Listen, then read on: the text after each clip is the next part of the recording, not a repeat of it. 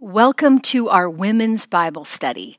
My name is Stephanie Schwartz, and I'm the Director of Women's Ministry at Compass Bible Church, and we're studying the books of 1st and 2nd Thessalonians together. Today, we're looking at 2nd Thessalonians chapter 2, verses 1 through 12. And I want to begin by asking you a question. Have you ever heard of eBay before? I'm sure you have. I am a longtime eBay user. I've been using eBay for about 20 years now. And, when I started using eBay, it wasn't such a great experience. So it's kind of a surprise that I'm still using it. But when we started, my husband and I, we thought, we're going to get all these great deals on eBay. So we went to buy a Vespa. If you know what a Vespa is, it's a scooter, and they're pretty expensive, but we thought maybe we can get a good deal on a Vespa through eBay. So we found this listing for this amazing looking Vespa. I mean, it was like brand new looking, just pristine condition, and it was outstanding price, less than half price. So we contacted the seller, to ask questions, let them know we were interested in the Vespa. And the seller responded back, this really nice guy. He said he was a family man. He bought the Vespa for his daughter who was in college and she wasn't using it. She didn't want to use it anymore. So they were ready to part with it. The only problem is that we live in California and he lived in Italy. But he assured us he had a friend who was in the shipping business and he would even ship it to us for free. We were so excited. I mean, this was, again, a great looking Vespa at an outstanding price. We talked to him. He let us know that he was just, again, this family man. He was using phrases like, "Oh, God bless you." I mean, what a great guy. Someone that you just want to hang out with after the transaction's done. So, he let us know that to save money, we could go outside of eBay. We didn't have to do this in eBay. We could save on eBay fees if we just Western Union him the money. And if we Western Union him the money, then we wouldn't have to pay the extra cost. So we thought, oh, that's great. He's even trying to save us money. My husband went down to Western Union and sent $2,400 to this guy. And he let us know that the second he got the money, he was going to ship that Vespa to us and give us the tracking information. We sent the money. The next day came and we heard nothing. No tracking information. We started calling him and calling him and calling him, and he was gone. There was nobody there. He didn't respond. We never heard from him again. We realized that we'd been deceived. We contacted Western Union, and they said, hey, when you Western Union, it's the same as sending cash. And you know what? You didn't send your money to Italy. You sent your money to somewhere in Eastern Europe. And then we contacted eBay, and eBay said there's nothing we can do for you because you went outside of the eBay system. They said that, they've got all these rules, and if we had followed the rules, we would have been fine. But we didn't read the rules, we didn't know the rules, we didn't follow the rules, and we ended up deceived.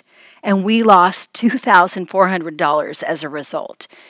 Well, it can feel really junky. It can feel awful to be deceived, to have somebody lie to you or trick you.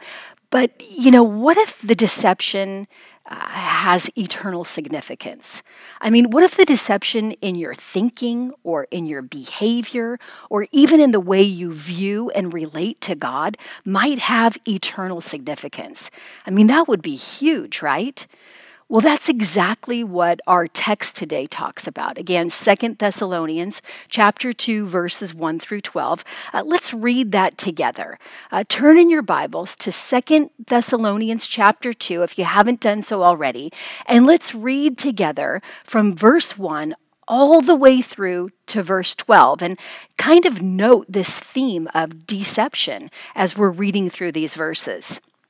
In verse 1, it begins, "Now concerning the coming of our Lord Jesus Christ and our being gathered together to him, we ask you, brothers, not to be quickly shaken in mind or alarmed, either by a spirit or a spoken word or a letter seeming to be from us, to the effect that the day of the Lord has come. Let no one deceive you in any way, for that day will not come unless the rebellion comes first, and the man of lawlessness is revealed, the son of destruction, who opposes and exalts himself against every so-called God or object of worship, so that he takes his seat in the temple of God, proclaiming himself to be God. Do you not remember that when I was still with you, I told you these things? And you know what is restraining him now, so that he may be revealed in his time. For the mystery of lawlessness is already at work. Only he who now restrains it will do so until he is out of the way.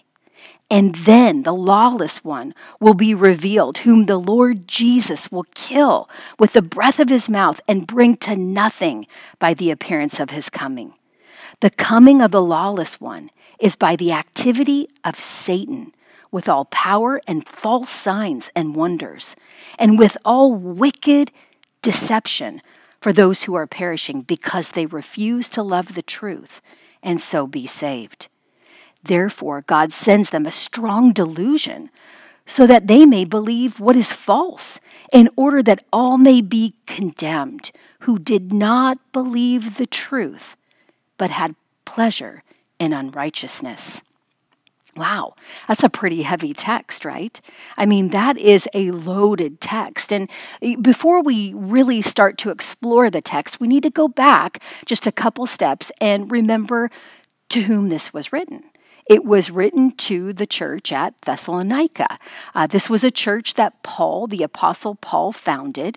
He went to Thessalonica. He went into the Jewish synagogue there, and he began to preach to people that Jesus Christ was the Messiah, that he was crucified and he rose from the dead. And some there, they believed. But many didn't believe. And not only did they not believe, they persecuted Paul. They wanted him out of town. They did not want this message of Jesus being the Lord and Savior of the world going forward. So they ran him out of town. And yet this young group of believers remained there in Thessalonica. Paul was only there for maybe a month, 3 months, 6 months at the max. But this young church stayed there in a place, in a culture, in a city where they were despised, hated, ridiculed. They were persecuted. They were suffering. Now, scholars will say that between the time of writing 1 Thessalonians and 2 Thessalonians, which was only a few months later, the persecution, the suffering had probably ramped up even more. And the persecution, the suffering had gotten so bad that the Thessalonians began to believe that maybe they were actually in the day of the Lord. I mean, maybe they had missed the rapture of the church and they were suffering during the tribulation period, because why were they suffering so greatly? Why had their suffering increased rather than lessening? And that's what Paul addresses in the first 2 verses of 2 Thessalonians 2, which we just read. He says to them, concerning the coming of our Lord Jesus Christ and our being gathered together to him, we ask you, brothers, not to be quickly shaken in mind or alarmed, either by a spirit or a spoken word, or a letter seeming to be from us, to the effect that the day of the Lord has come. You see, what's going on here is they believe that they may have missed the rapture, that they may have been in the day of the Lord. We see that again if you look at verse 1. It says, concerning the coming of our Lord Jesus Christ and our being gathered together to him. You remember that gathering together to him that we saw in 1 Thessalonians chapter 4, verses 13 through 18, where the Apostle Paul told them not to grieve the way that other people grieve, because one day we would all be gathered together with Jesus in the clouds. We would meet him in the air. And then after that, in 1 Thessalonians 5, verses 1 through 12, Paul went on to immediately teach them, after this rapture takes place, this great day of the Lord, this tribulation will break out on the planet. Now they were suffering And the text says in verse 2 here of 2 Thessalonians chapter 2, that they may have received a spirit or a spoken word or a letter seeming to be from Paul and Silas and his companions, saying that the day of the Lord had come. So back then with the Spirit, they would have people prophesy in these churches. They were New Testament churches that were doing church without a New Testament. So they did have prophets in the churches. They had people who were teachers, maybe the spoken word. But many believe that they may have received a forged letter that was forged that said it came in Paul's name. And that letter said, you guys missed the rapture. And the reason that you're suffering is because you are now in the day of the Lord. It's interesting because in the end of 2 Thessalonians, in chapter 3, verses 17, Paul says, I, Paul, write this letter with my own hand. His way of saying, hey, don't miss this. I'm signing this with my own hand. This is a letter that I have written and not a forged one. So Paul says here that you are not to be, in verse 2, quickly shaken in mind. They were shaken in mind. That word there, shaken, is the same word that describes an earthquake in Acts chapter 16. I mean, you guys know what it's like to be in an earthquake, right? We live here in California. When you're in an earthquake and the ground is shaken, you're reeling. You feel tottered. Your adrenaline is rushing. You feel like you're out of balance. And Paul is saying here that they were shaken in mind. One translator said shaken out of their wits is really what it was. They were scared. I mean, can you imagine thinking that you had missed the rapture and you were in the day of the Lord if Paul had taught you that because you were in Christ, you would be raptured before that great day? They thought, how could this be happening? I thought we weren't going to be here. Have we missed Jesus' return in the clouds for us? And then Paul responds to them in verses 3 and 4 saying, let no one deceive you in any way. For that day will not come unless the rebellion comes first and the man of lawlessness is revealed, the son of destruction, who opposes and exalts himself against every so-called God or object of worship, so that he takes his seat in the temple of God, proclaiming himself to be God. So we see two things here. Paul's saying to them in the text, don't be deceived, because that day will not come. You will not be in that day. That day won't be here unless the rebellion comes first. This great apostasy, this falling away, this rejection of Christ by many people. And then the man of lawlessness being revealed.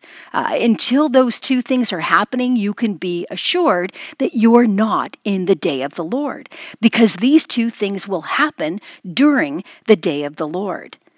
Looking back at 1 Thessalonians 2:3, that first exhortation there that Paul gives them, he tells them, let no one deceive you in any way.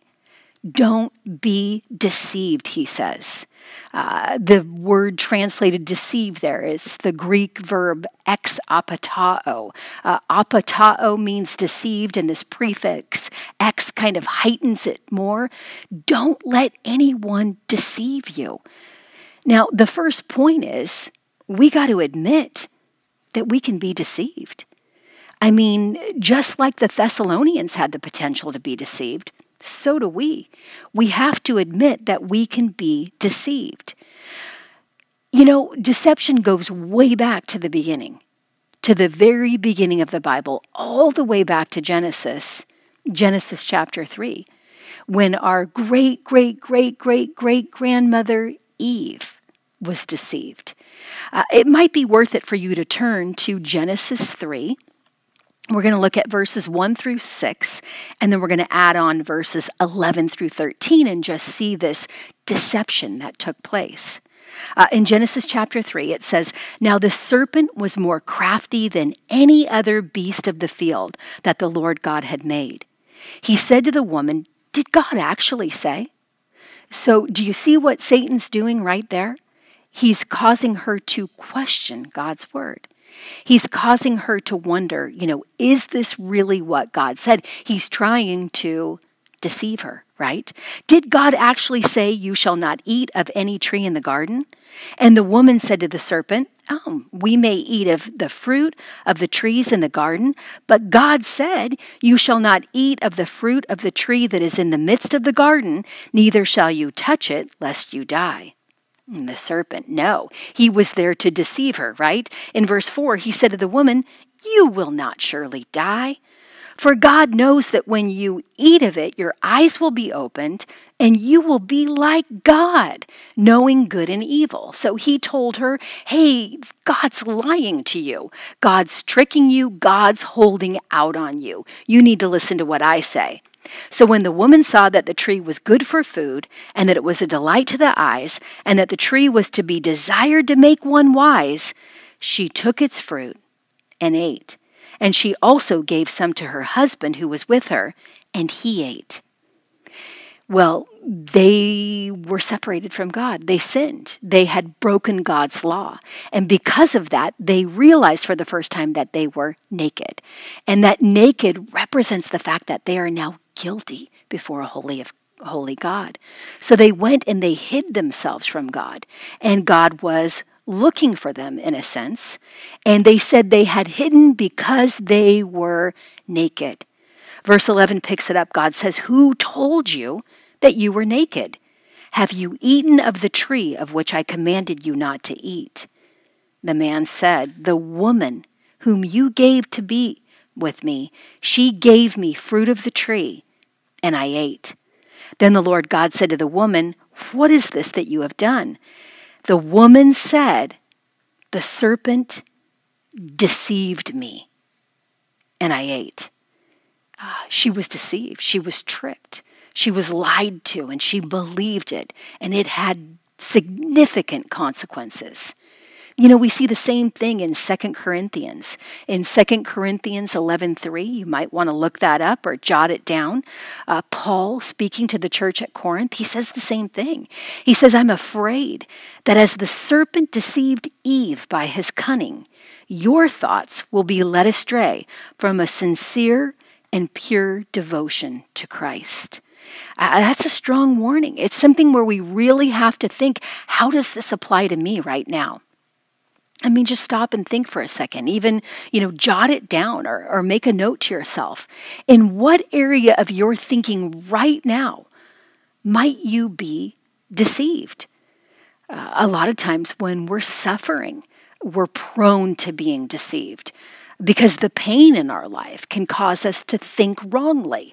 We saw that with the Thessalonians, right? They were suffering and they thought, well, maybe we missed the rapture. Add to that prophecy or spoken word or forged letter, and they were duped. They were beginning to think wrongly, even though Paul had taught them differently. There's things that we can think about God or wrongly think about God when we're suffering. There's ways that we might be deceived.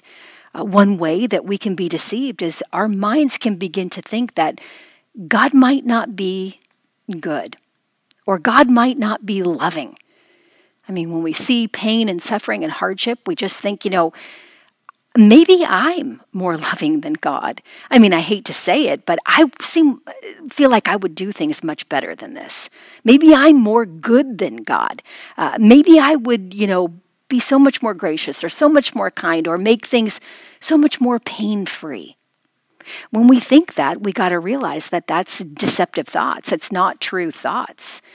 1 John 4:8, for example, says that God is love.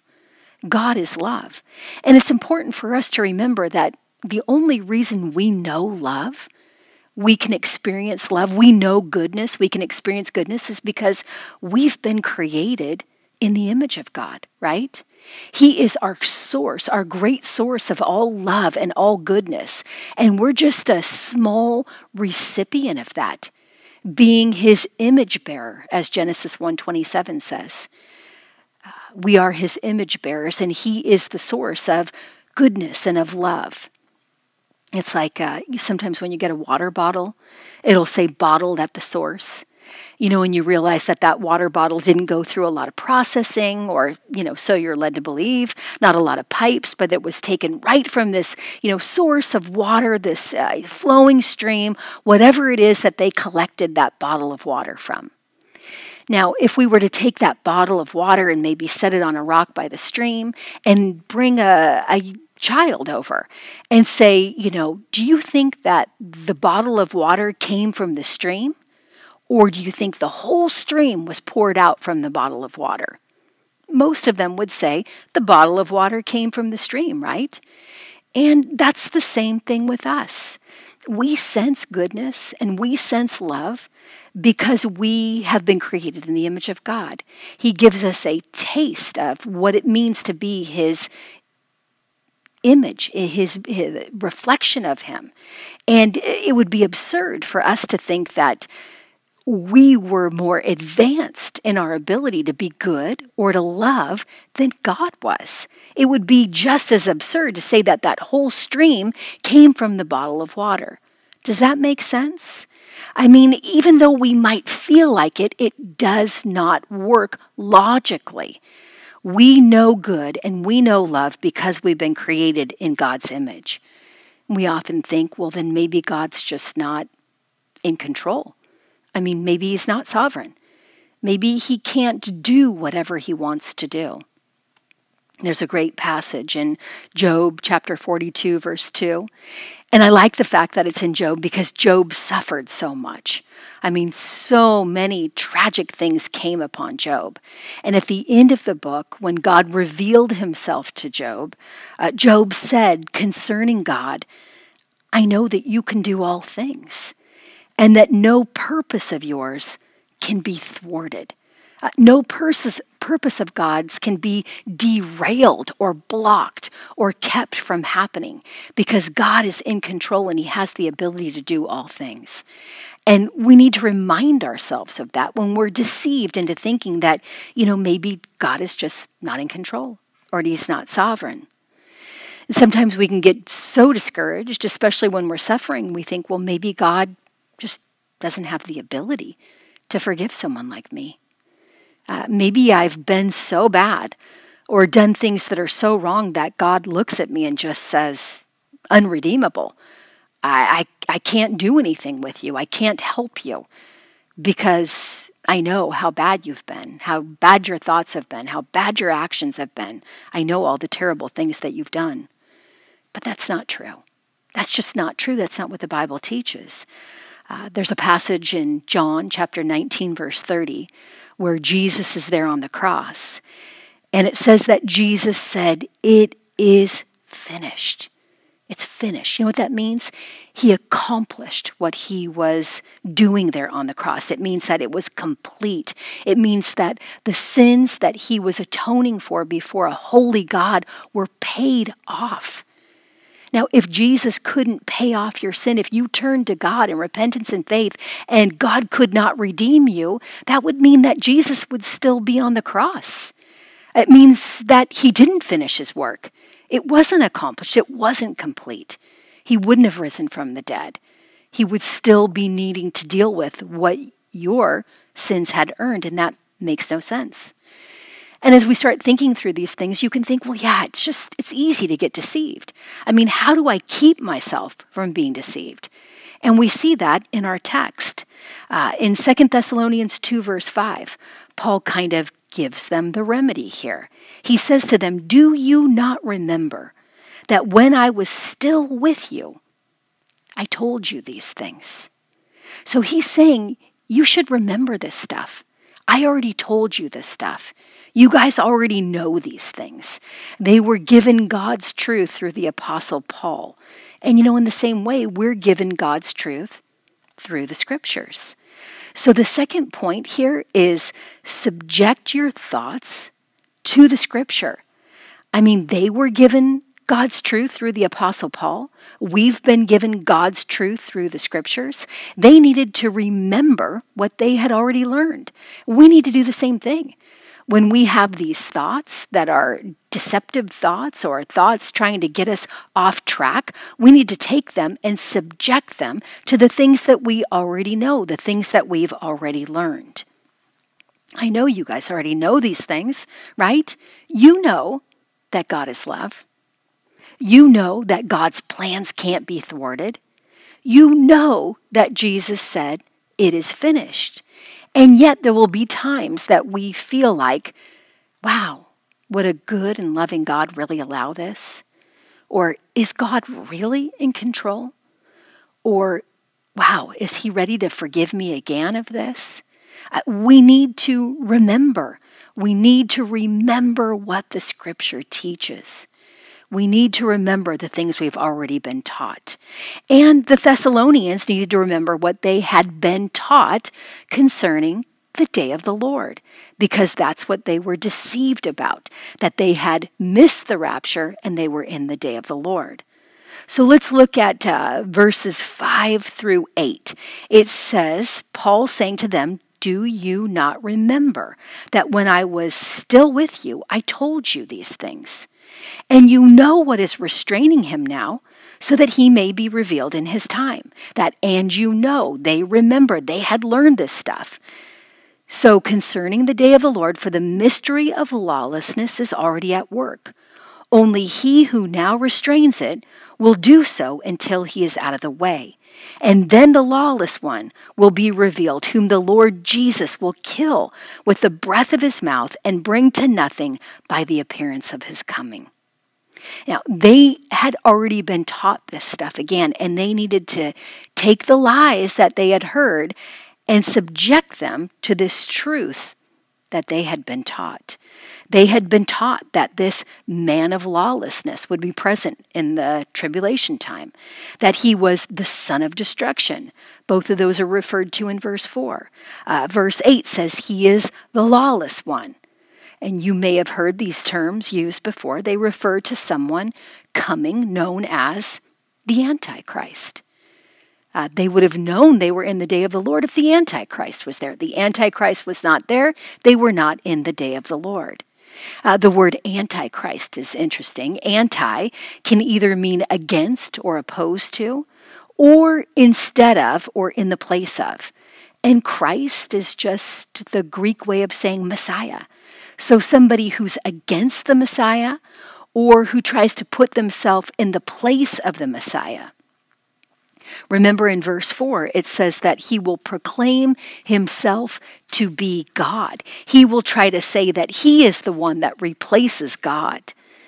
Now, it's interesting if you look back at verse 7. Verse 7 says, "Only he who now restrains it will do so until he is out of the way." This is a controversial statement here, and scholars have spilled a lot of ink on this little passage. I mean, I think there were about 11 solid views that I found concerning what that is, who that restrainer is. But I think if we think about it, I think that we might be able to make a good conclusion there. I mean, who would have the ability to restrain Satan or restrain evil? Think about that in your mind. Who would be strong enough to restrain Satan or restrain evil? And who at one point in the future is going to be taken away? Who have we learned will be taken away? Well, we know that the church will be taken away when they meet Christ together in the clouds in the air. And we know that the Holy Spirit indwells the church. So in his unique relationship with the church, the Holy Spirit will be taken out of the way, in a sense, when the church is raptured off the planet. And the Holy Spirit is the only one with the strength and the ability to restrain Satan himself. So when the Holy Spirit is taken out of the planet with the church in the rapture, not that the Holy Spirit still won't be here, but in his unique relationship to the church, this restraint that the Holy Spirit has through the church will be lifted. And at that time, the Antichrist will be able to be revealed. The text also says in verse 4 that he takes his seat in the temple of God. And we might think, but there is no Jewish temple anymore. Well, a lot of scholars believe that the temple will be rebuilt during the tribulation period. It doesn't need to be rebuilt now, but during the tribulation period, the temple will be rebuilt. And there's also keys to that in the Old Testament. In Daniel chapter 9, verse 27, it's talking about this coming Antichrist. It says that he shall make a strong covenant with the many for 1 week. The Antichrist is going to make this covenant, this agreement. He's going to be this religious and political leader who makes an agreement with Israel for a week or a 7-year period. And it says, and for half of the week, he shall put an end to sacrifice and offering. So he will stop the temple sacrifice and offerings that are taking place for half the week or 3.5 years. So we see that there is something coming with the temple and this Antichrist relationship to the people of Israel and what he will do in putting himself or establishing himself as, this one who sits in the temple and stops the offering and the sacrifice. Now, what's great news is that in verse 8, it says, the lawless one will be revealed, whom the Lord Jesus will kill with the breath of his mouth and bring to nothing by the appearance of his coming. That's comforting. We can see that even though there's this crazy time coming on the planet during this great tribulation period, that ultimately Jesus will have victory over him. And it won't be hard for Jesus either. He will kill him with the breath of his mouth. He doesn't need to put any energy or effort into this at all. He is in control, and he will bring this to a close in his timing. So, thinking about this, thinking about these things concerning the Antichrist, there's a few things that we can pick up from this, and that is that the scripture teaches that there is a coming Antichrist. It reveals to us that God will triumph over all evil and make things right. And it reminds us that even as we watch the world set the stage for this coming leader, for this coming Antichrist, we can be encouraged knowing that this is according to God's eschatological timetable, and he ultimately is in control. Now, there's a lot we could say about the Antichrist, but we're not going to for the sake of time. There's a couple good books that I read on the Antichrist that I would recommend to you if you want to study a little bit more. The first one is called Who is the Antichrist by Mark Hitchcock. And the next one is Unmasking the Antichrist by Ron Rhodes. Both of those were great. And, if you want to study more, pick one of those up and just read about this coming leader who is going to deceive Israel and be here during this time that we will be taken out of the planet. And the great thing is it doesn't make a lot of sense for us to figure out who it is, because we're not going to be here. We're not even going to know who it is. So we shouldn't spend a lot of our time and energy trying to mark this person out. We just know that he's against Christ, he's opposed to Christ, he tries to put himself in the position of Christ, and we won't be here when he's revealed. They knew that. We know things about God. We know that no matter what happens, God's word stands. It is true. There's a great passage in Psalm 119, verse 89. Psalm 119, verse 89 says, "Forever, O Lord, your word is firmly fixed in the heavens." God's word is firmly fixed in the heavens. And when we have thoughts, when we're tempted to be deceived, when we have ideas that contradict what we've learned in the word of God, what the word of God says, we need to make a choice. And we need to subject our thinking to God's word, to the scripture. That word subject, it can mean force is involved. And sometimes we need to force ourselves. We need to just say, I'm going to force myself to believe what God says rather than what my emotions or feelings are driving me, because we know that it's God's word that is forever fixed and not my thoughts and not my emotions. So we need to make sure that we're subjecting our thoughts to God's word. We need to read the Bible. We need to be memorizing it. We need to trust in it, and we need to live consistently with what it teaches.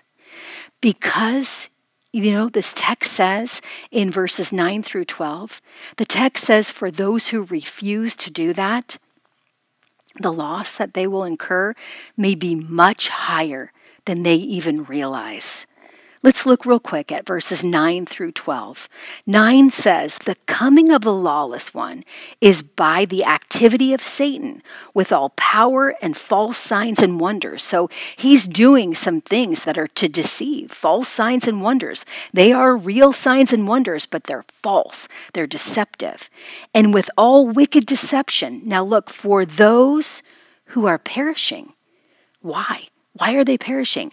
Because they refused to love the truth and so be saved. People perish because they refuse to love the truth and so be saved. And then look at verse 11 and 12. God sends them a strong delusion so that they may believe what is false, in order that all may be condemned who did not believe the truth. But what did they do instead? They had pleasure in unrighteousness. There's a commentator, Gene Green. He wrote the Pillar commentary series on 1st and 2nd Thessalonians. It's called Letters to the Thessalonians. He makes a strong statement here. He says, since they did not receive the truth of the gospel, God sends them confusion so that they cannot distinguish between the truth and the lie. And in the end, they believe the lie as if it were the truth. That's scary. That's a strong warning there. I mean, that's got a sense of urgency with it, right? Like, we don't want to put this off. We don't want to be found rejecting God and loving unrighteousness, rejecting the truth and loving unrighteousness. They do reject the truth because they love their wrongdoing. So often people will reject God and they'll say, oh, I don't know if there's really a God, or, I don't know X, Y, and Z, but often that's not the problem. I'd say even usually that's not the problem. The problem is that they don't want to give up their unrighteousness. I mean, a lot of times we can say that most humans will admit that there's a God. They recognize that they're sinners, that they have failed before a holy God. Well, why don't they repent? Because they don't want to give up their unrighteousness. They love their sin more than they love God. And that's what's keeping them from being saved. So the third and final point here is turn from sin today. Turn from sin today. As Christians, we just no longer love sin. Our relationship to sin has changed. When we were saved, God rewired us from the inside out, and we just don't love sin the way we used to. We see that in 1 John 3, verses 7 through 10. And it's interesting because listen to the way John begins this statement in verse 7. Little children, let no one deceive you. So this is something that people can be deceived about. Whoever practices righteousness is righteous as he is righteous. Whoever makes a practice of sinning is of the devil, for the devil has been sinning from the beginning. Now the reason the Son of God appeared was to destroy the works of the devil. And then he goes on, no one born of God makes a practice of sinning, for God's seed abides in him, and he cannot keep on sinning, because he has been born of God. By this it's evident, it's clear who are the children of God and who are the children of the devil. Whoever does not practice righteousness is not of God, nor is the one who does not love his brother. So when we become Christians, our relationship to sin changes. We don't love it the same way anymore. We don't practice it the same way anymore. And you might be thinking right now, well, I'm confused because I am a Christian. I know I'm a Christian, but I find myself doing things that I shouldn't do. Or I am a Christian. I know I'm a Christian, but I find myself not doing things that I know I should do. Well, it's interesting, in that same text, that same book in 1 John chapter 2, verse 1, John writes, my little children, so to Christians, I am writing these things to you so that you may not sin.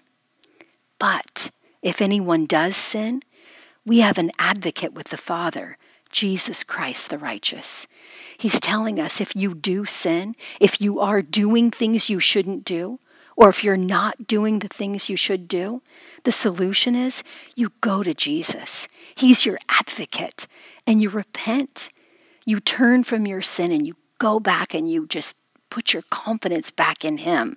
Because if we don't, if we remain in that place where we continue to do things that we know we shouldn't do, or not do the things that we know we should be doing, we're going to lose our assurance. We're going to wonder if we're even saved. We're going to lose our joy, and we're going to be way less effective than what we could potentially be if we were continually turning to Christ, confessing our sins, expecting him and trusting in him to forgive us. And if Satan can't have us, if he can't snatch us from God, well, at least he will be successful if he can keep us benched, right? And that's what he wants to do. He wants to keep us from turning from our sin. And again, turning from it today. There's that sense of urgency there in the text, because none of us can afford to be deceived. There's that passage in the end of Matthew 7. Matthew 7, Jesus says, "Not everybody who says to me, 'Lord, Lord,' will enter the kingdom of heaven, but the one who does the will of my Father who's in heaven." And deceived people will come to him. In verse 22, on that day, many will say to him, "Lord, Lord, did we not prophesy in your name and cast out demons in your name and do many mighty works in your name?" I mean, we did all these things. We had all these works. And he will declare to them, "I never knew you. I never had a relationship with you. You never came to me in repentance and faith. Depart from me, you workers of lawlessness." All those works that you did, thinking that you would be good enough for me, they're not sufficient. Nobody can work their way to a holy God. And if you talk to many people today and you ask them, "Are you going to heaven?" They'll say, "Yeah." And then you say, "Why?" And they'll say, "Because I'm a good person." Well, they're deceived. Jesus says if they stand before Jesus and say, "I was a good person," Jesus will say, "You're a worker of lawlessness. Depart from me." That's not God's will for their life. It's that they repent and put their trust in Christ. There's a lot that we can all be concerned about right now. And yet there's this sense of urgency in our text. In the end, there's only one thing that will really matter. And I know that you all know what that is. That is that we get our lives right with Christ, and we help others to do so. Let me close in prayer real quick. God, thank you so much for this opportunity to look at this ancient text, 2 Thessalonians 2, verses 1 through 12. God, I pray that you would help us all to admit that we have the potential to be deceived. I pray, God, that we would combat that potential by taking our thoughts and subjecting them to the Scripture, subjecting them to your word. And I pray, God, that if any of us are doing things we shouldn't do or not doing the things we should do, that you would help us to turn from that sin and you'd help us to turn from it today. That we would see this text is delivering a sense of urgency to us, that the time is coming when you will harden the hearts of those who continue to reject you, those who love unrighteousness. And God, we want to make sure that we are clean before you and helping others to get saved. We thank you so much for Jesus. Without him, we would have no hope. And we pray all these things in his name. Amen. Make sure and tune in with your Zoom group this week so you can discuss the lesson and the message and, just converse about the things that we've talked about.